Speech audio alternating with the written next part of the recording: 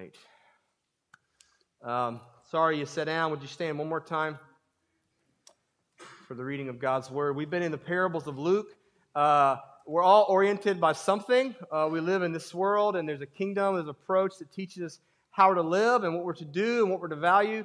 And Jesus, through the parables, reorients us to a new way of being as He's the new king with a new kingdom, and He's going to show us the new values of this kingdom. And so we've been looking at those for the last 10 weeks or plus, so we're going to continue on today. The parable of the Pharisee and the tax collector. Jesus, that's He, told this parable to some who trusted in themselves that they were righteous and treated others with contempt. 2 men went up into the temple to pray, one a Pharisee, the other a tax collector. The Pharisee, standing by himself, prayed thus, God, I thank you that I am not like other men, extortioners, unjust, adulterers, or even like this tax collector. I fast twice a week, I give tithes of all that I get. But the tax collector, standing far off, would not even lift up his eyes to heaven. But he beat his breast, saying, God, be merciful to me, a sinner. I tell you, this man went down to his house justified rather than the other. For everyone who exalts himself will be humbled, but the one who humbles himself will be exalted. This is the word of God. You may be seated. I think I've told this story before. I was last year of high school and into college. I had a little part-time job in the summer. I'd just become a Christian. I was working at a business here in town in the summer, and prominent business owner, and I was new to the faith, and I was excited, and so I began to talk to the guy that owned the place about religion and faith, and so we got in the conversation of church, and I remember asking him, I said, well, where do you go to church? And he said, well, we used to go, and he told me about this church. I knew the church. It was a big church. It was a well-known church. Yeah, but we don't go there. Our family doesn't go there anymore. And I said, well, why don't you go there? And he said, well, true story. He said, it used to be a church of prominent people, It was a well-known, well-respected place. And then they got a new pastor. And they just started letting everybody come in. In fact, he said they would pick with bus and they would pick up homeless people and they would bus them in and they would let them come to church.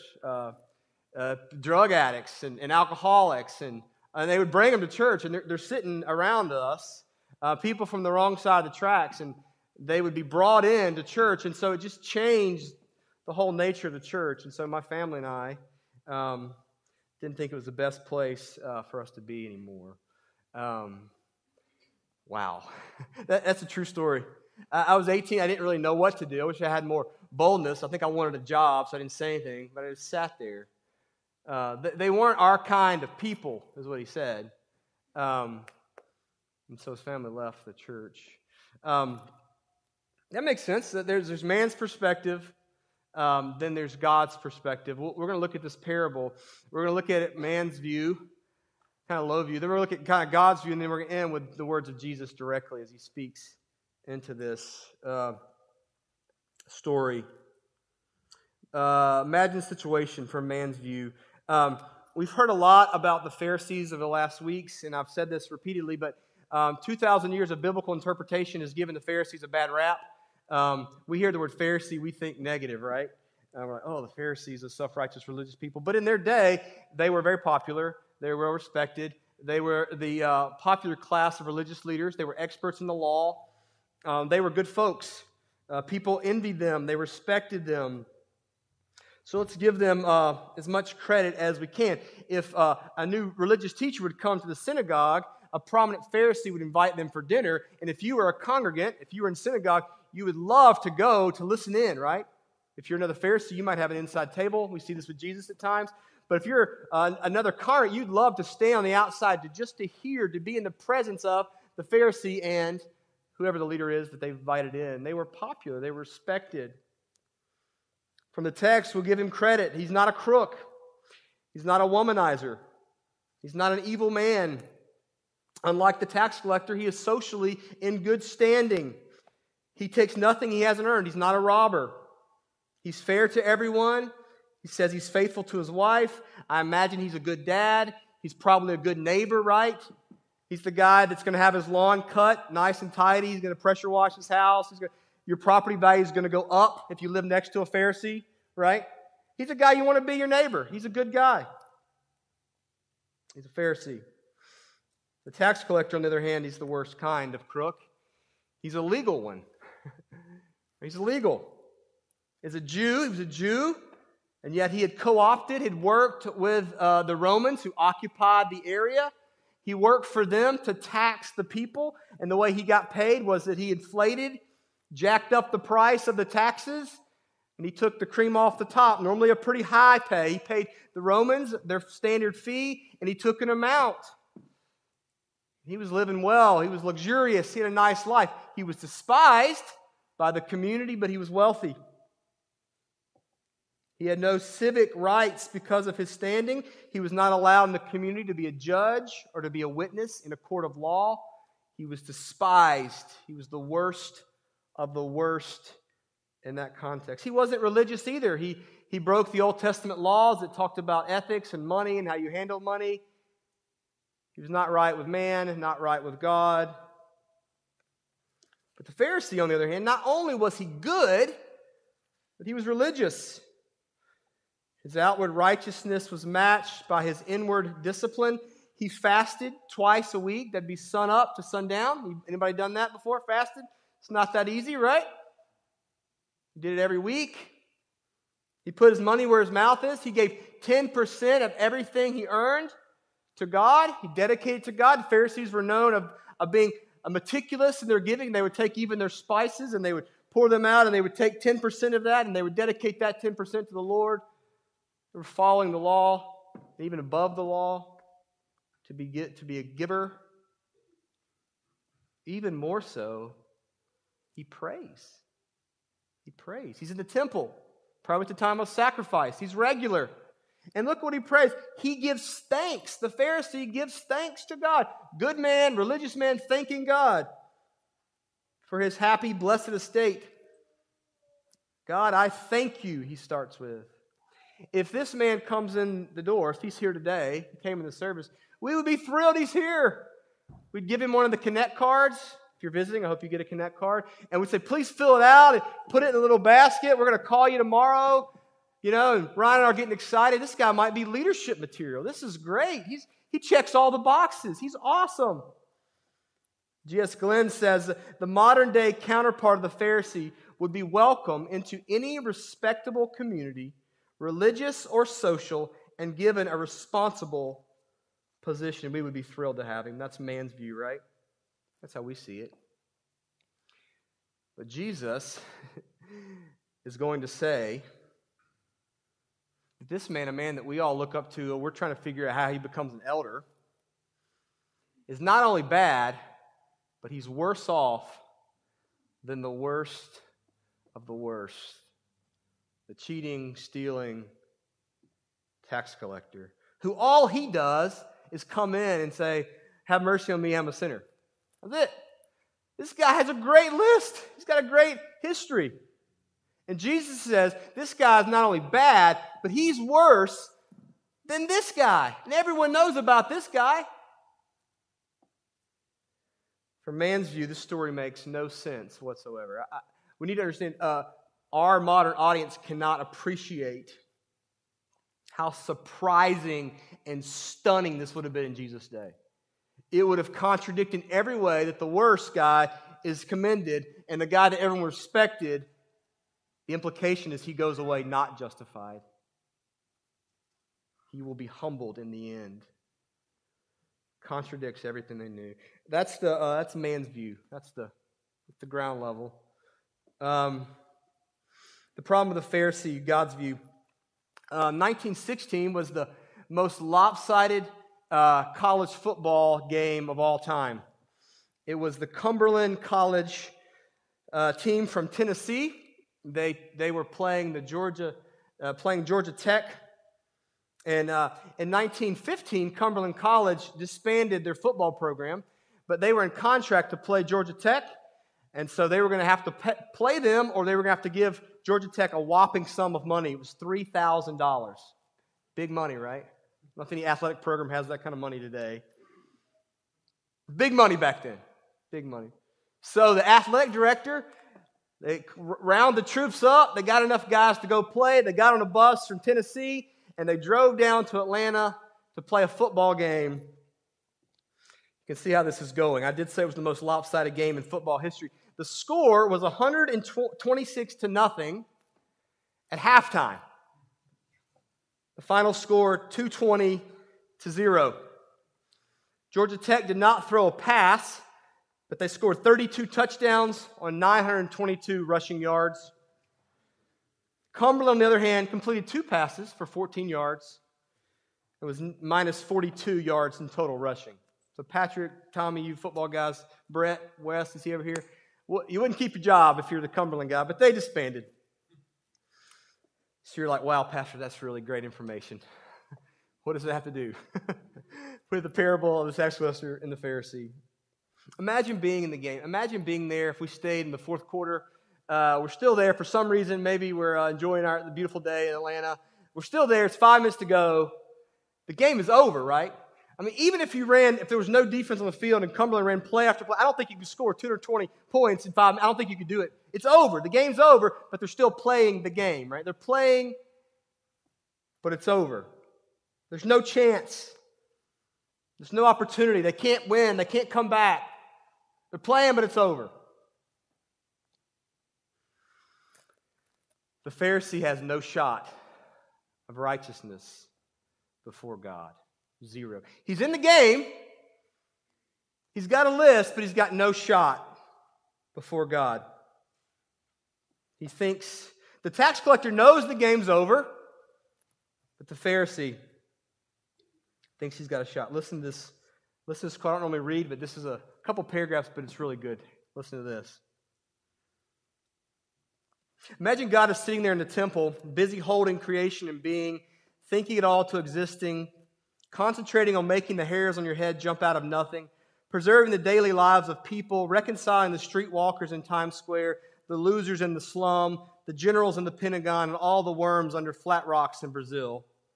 And then these 2 characters walk in, the tax collector and the Pharisee. The Pharisee walks straight over, pulls up a chair to God's table, whips out a pack of cards. He fans them. He bridges them. He does a couple of one-handed cuts, an accordion shuffle. He slides the pack to God, and he says, "Cut, I'm in the middle of a winning streak." God looks at him with a sad smile and gently pushes the deck away and says, "Maybe you're not. Maybe it just ran out." So the Pharisee picks up the deck again and starts the game himself. AC Ducey, okay? And he deals God a 2 of fasting and a king of no adultery. And he says, "Look, I told you," God says, "maybe this is not your game. I don't want to take your money." "Oh, come on," says the Pharisee. "How about 7-card stud, 10's wild? I've been really lucky with the 10's wild lately." And God looks a little annoyed and says, "Look, I meant it. Don't play with me. The odds here are always on my side. Besides, you haven't even got a full deck. You'd be smarter to be like the guy over there who came in with you. He lost his cards before he got here. Why don't you both just have a drink on the house and go home?" He finishes with this. Do you see now what Jesus is saying in the parable? He's saying that as far as the Pharisee's ability to win a game of justification with God is concerned, he is no better off than the tax collector. As a matter of fact, the Pharisee is worse off because while they're both losers, the tax collector at least has the sense to recognize the fact and trust God's offer of a free drink. The point of the parable is that they are both dead, and their only hope is someone who can raise the dead. The Pharisee thinks he's in the game. He thinks he stands before God on his merit, on his work. He thinks he's got to play with the Lord. The Pharisee thinks in human perspective in terms of degrees, but the perspective of God is death. He feels good about where he lands. He lands better than other people. He's not an adulterer. There's a lot of adulterers, right? He's not a robber. There's robbers. From God's perspective, the game is over. There's no hope of righteousness before him. Maybe you feel this way. One of the hindrances to coming to faith often can be the good kid. Anybody the good kid growing up? You get the labels, right? I was sort of that in my family, which meant basically I didn't do anything outwardly really defiant. I didn't get caught doing a whole lot of bad stuff. I was kind of respectable, I was nice. There's certainly some common grace in there, some good parenting, hopefully, along the way. But the problem with the good kid is that you feel like you rely on the goodness before God as if it got you a leg up before Him. See, the standard is not one another. The standard is the holy, living God. Often our goodness is related to our opportunity. I have a few friends that have played professional baseball and other sports, and they've made it kind of to the top. And a lot of them, or a couple I mentioned, fell into some difficult situations, some immoral situations, some lifestyle things that aren't so good. And it's easy to sit back in my seat to be able to lob judgment, grenades.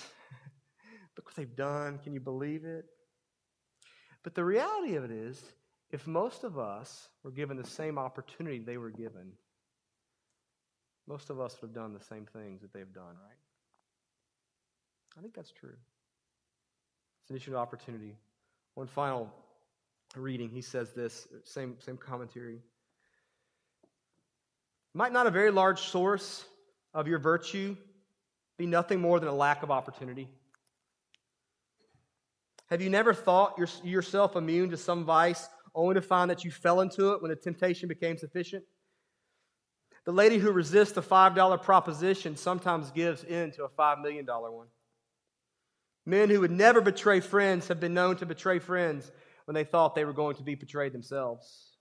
The reformer immune to the corruption of power finds corruption easier and easier as he gains power. It's an opportunity issue, right? We don't know the tax collector's background. We don't know the Pharisees' background. We don't know where they started. But their goodness in man's eyes was so often related to their opportunity. But Jesus says, death is death. The game is over. The Pharisee had a faulty understanding of who God was and His character. God's 2 commandments, Jesus summarizes, to love God and to love people. He had failed, right? The law, Jesus said, He summarized the 10 commandments, the 2 tablets of stone. First 4 related to a God. Last 6 or so related to man. This Pharisee, the religious, the self-righteous, he'd failed altogether. He tried to use his religious duties to gain points, to leverage himself with God. Fasting's a good thing. Prayer is a good thing. Giving's a good thing. Michael just commended serving, giving, participating, showing. All those things are good things. But when we use them as leverage, as though we're now indebted to God, as though we're in the game to somehow commend some type of righteousness, that He would say, yeah, those guys they're the good guys. We've missed it. We've missed the game. We've missed it. He's failed. He's tried to earn God, but he hasn't loved God. He tried to bribe God. And when you fail to love God, it plays out in your relationship to people. You can't love God and not love people. They go together, 1A and 1B. He clearly plays out in his hatred of people, the Pharisee. He says, Jesus says in verse 9, He told this parable to some who trusted in themselves that they were righteous. Not God, didn't love God and trust Him, trusted himself, and then treated others with contempt. Do you know that word, contempt? That's a heavy word. It means disdain. It means despise. The lexicon says this. It says, to show by one's attitude or manner of treatment that an entity or person has no merit or worth.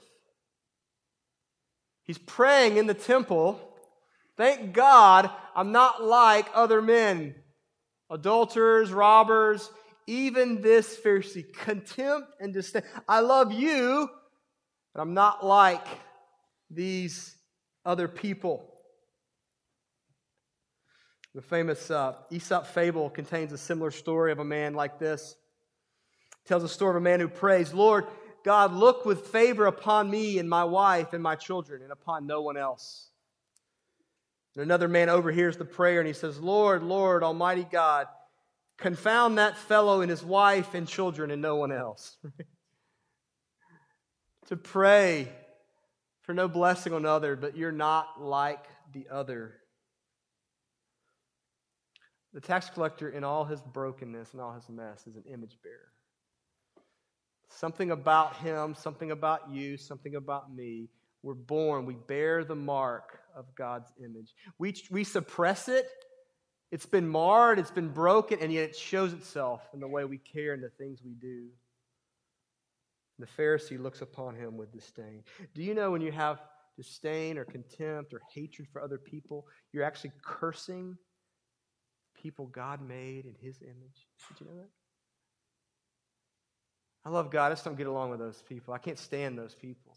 I'm cursing something God has said is good and gracious. The tax collector in all his sin and shame, standing far off, head bowed, bears the mark of God.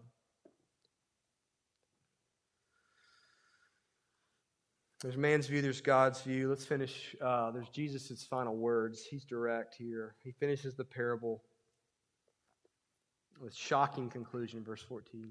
I tell you that this man, the tax collector, rather than the other, the Pharisee, went home justified before God.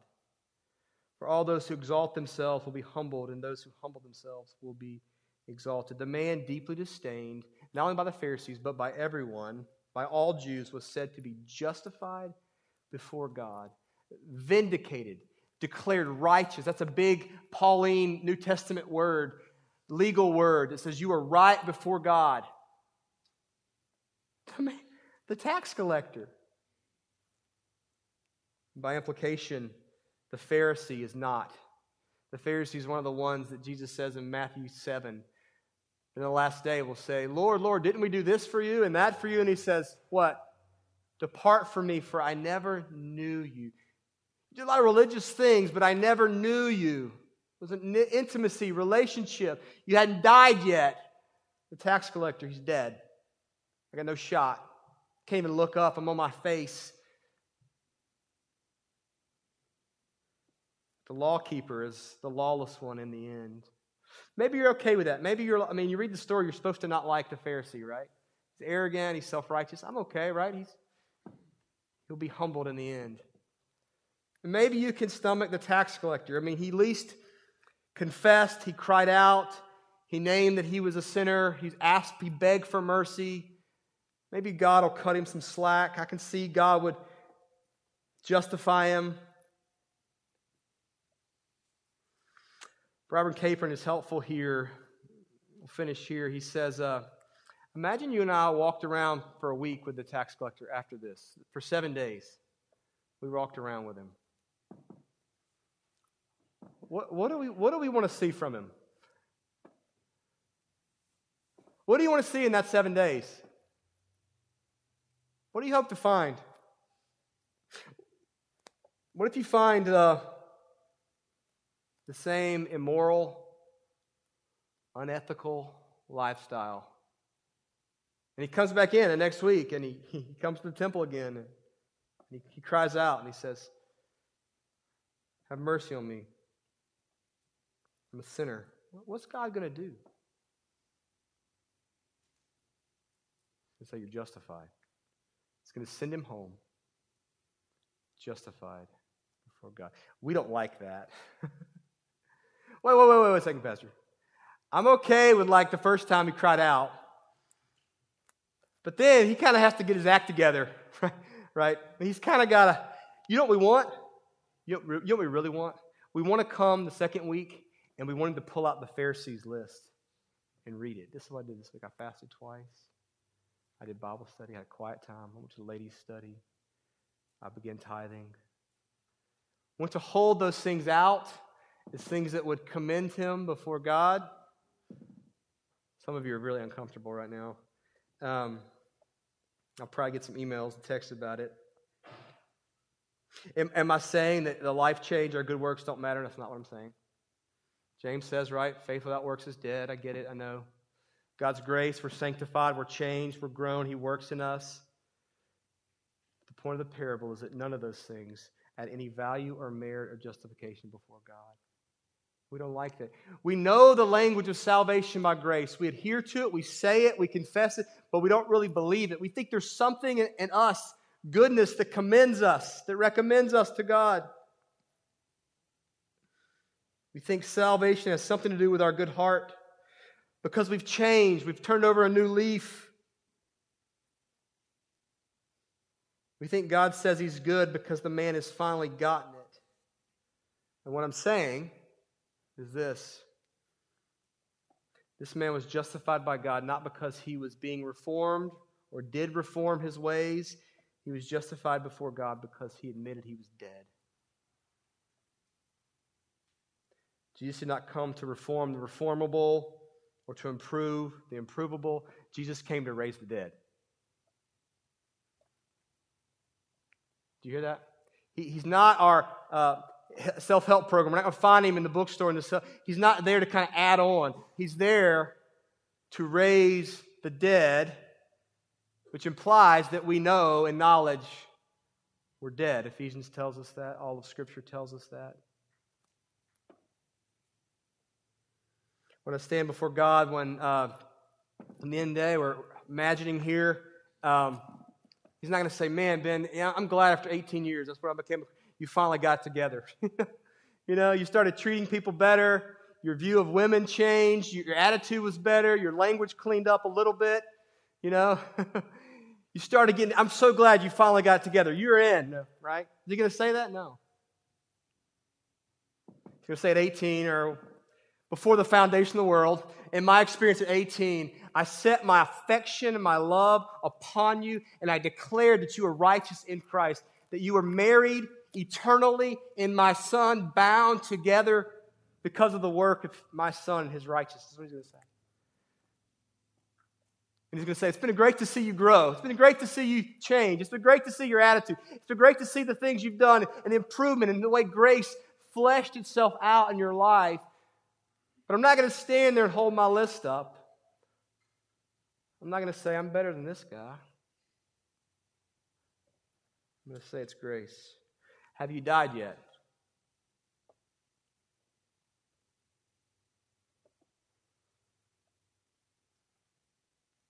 The way of the kingdom is always death before resurrection. It's Jesus' way, right? Jesus came to die. We died. Jesus is resurrected. We're resurrected. It's humility. In His case, humiliation before exaltation. He is exalted eternally, the right hand of God. We will be exalted. Those that humble themselves and those that are proud will be humbled. Have you died to bargaining with God, negotiating with Him? And have you cried out, have mercy on me, a sinner? It's not just a one-time cry. It's an often cry. It's a weekly. It's a daily cry. The degree we understand that is the degree that we understand who God is. It's the degree that we understand who we are. It's the degree till we understand who others are and how we love other people. Contempt has no place when we stand before image bearers. We realize, have mercy upon me, a sinner. Let's pray. Father, thank you for your word. It is living and active. It is powerful. We just scratched the surface with it, but it does a lot in our hearts and minds. May you use it now to bless us, to change us. I pray your grace changes us day by day. I pray we see the fruit. We know your Spirit works. We know there's growth. We know there's life. We know there's goodness. But may we know that our hope of life with you is based on your justification, that you declare us righteous because of your Son. May we know that. In Jesus' name, amen. Would you please rise as we say together this ancient creed that we confess, the Apostles' Creed. Please say this with me. I believe in God the Father Almighty, maker of heaven and earth, and in Jesus Christ, His only Son, our Lord, who was conceived by the Holy Spirit, born of the Virgin Mary, suffered under Pontius Pilate, was crucified, died, and buried. He descended into hell. The third day he rose again from the dead. He descended to heaven, seated at the right hand of God the Father Almighty. From there he will come to judge the living and the dead. I believe in the Holy Spirit, the Holy Catholic Church, the communion of saints, forgiveness of sins, the resurrection of the body, and the life everlasting. Amen. You may be seated. As we come here to the Lord's Supper through this church, and through a connection here with Westminster, we were able, as a church, to minister to a man this week. The man was 50. He is dying of AIDS. He, from his own words, lived 25 years in a promiscuous bar scene, gay lifestyle. About a year ago, he came to faith in Christ. They're going to treatment. He was with an 18-year-old who'd come to faith, also had AIDS. He got AIDS, the young man, through a needle, and they were there together, and the 18-year-old shared the gospel with him over and over and over. When this 50-year-old found out he had AIDS, he had progressed. He was 6 foot, used to weigh about 220. When I picked him up, he was about 110, 105, something like that. He'd shriveled up, and we had a great conversation. He was really sharp. He was really smart. He loved the Lord. It was a great conversation. Waffle House was involved, so that always makes things pretty good. I asked him, I said, we haven't done a great job of the church serving and loving the gay community. How do we do better? And he had some really good thoughts and really good advice for a pastor and to the church, and practical ways that we can come alongside and we can help and we can serve. But then he said, when you pick me up, you touch me. You shook my hand and you gave me a hug and you touched me. I said, well, look, he's from Oregon. I said, we're in the South. We hug everybody. It's just kind of what we do. He goes, no, you don't understand. Like, there's still the stigma with AIDS, and people have AIDS. Nobody touches me. People don't touch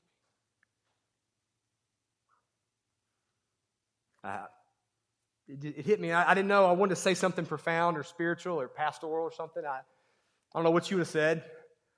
I just said, did you just touch me? And we just talked. As a brother in Christ. Doctor told him he had 4 to 5 months to live. He talked about eternity, talked about heaven, and he said, just come near. Just touch. Just touch him. We come to the table because God's come near to us. God's touched us. God's entered in. Pharisee came up close. He had eyes up. The tax collector was way back. He couldn't look up. It's an act of shame. He was covered. He was too far away. Have mercy upon me.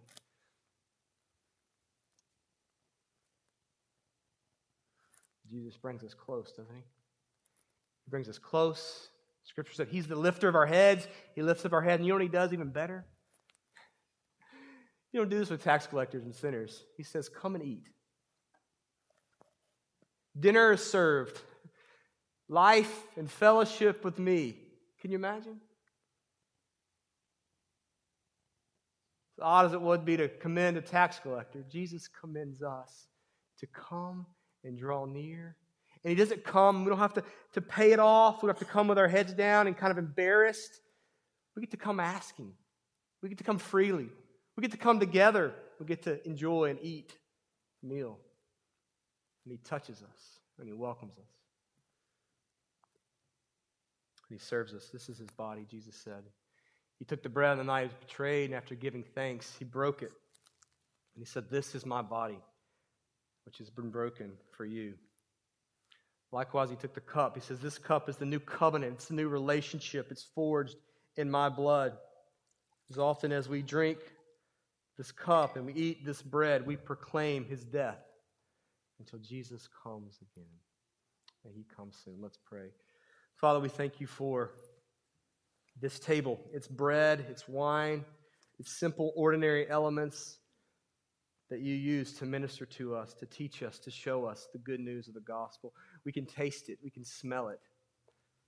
We can touch it. It's true.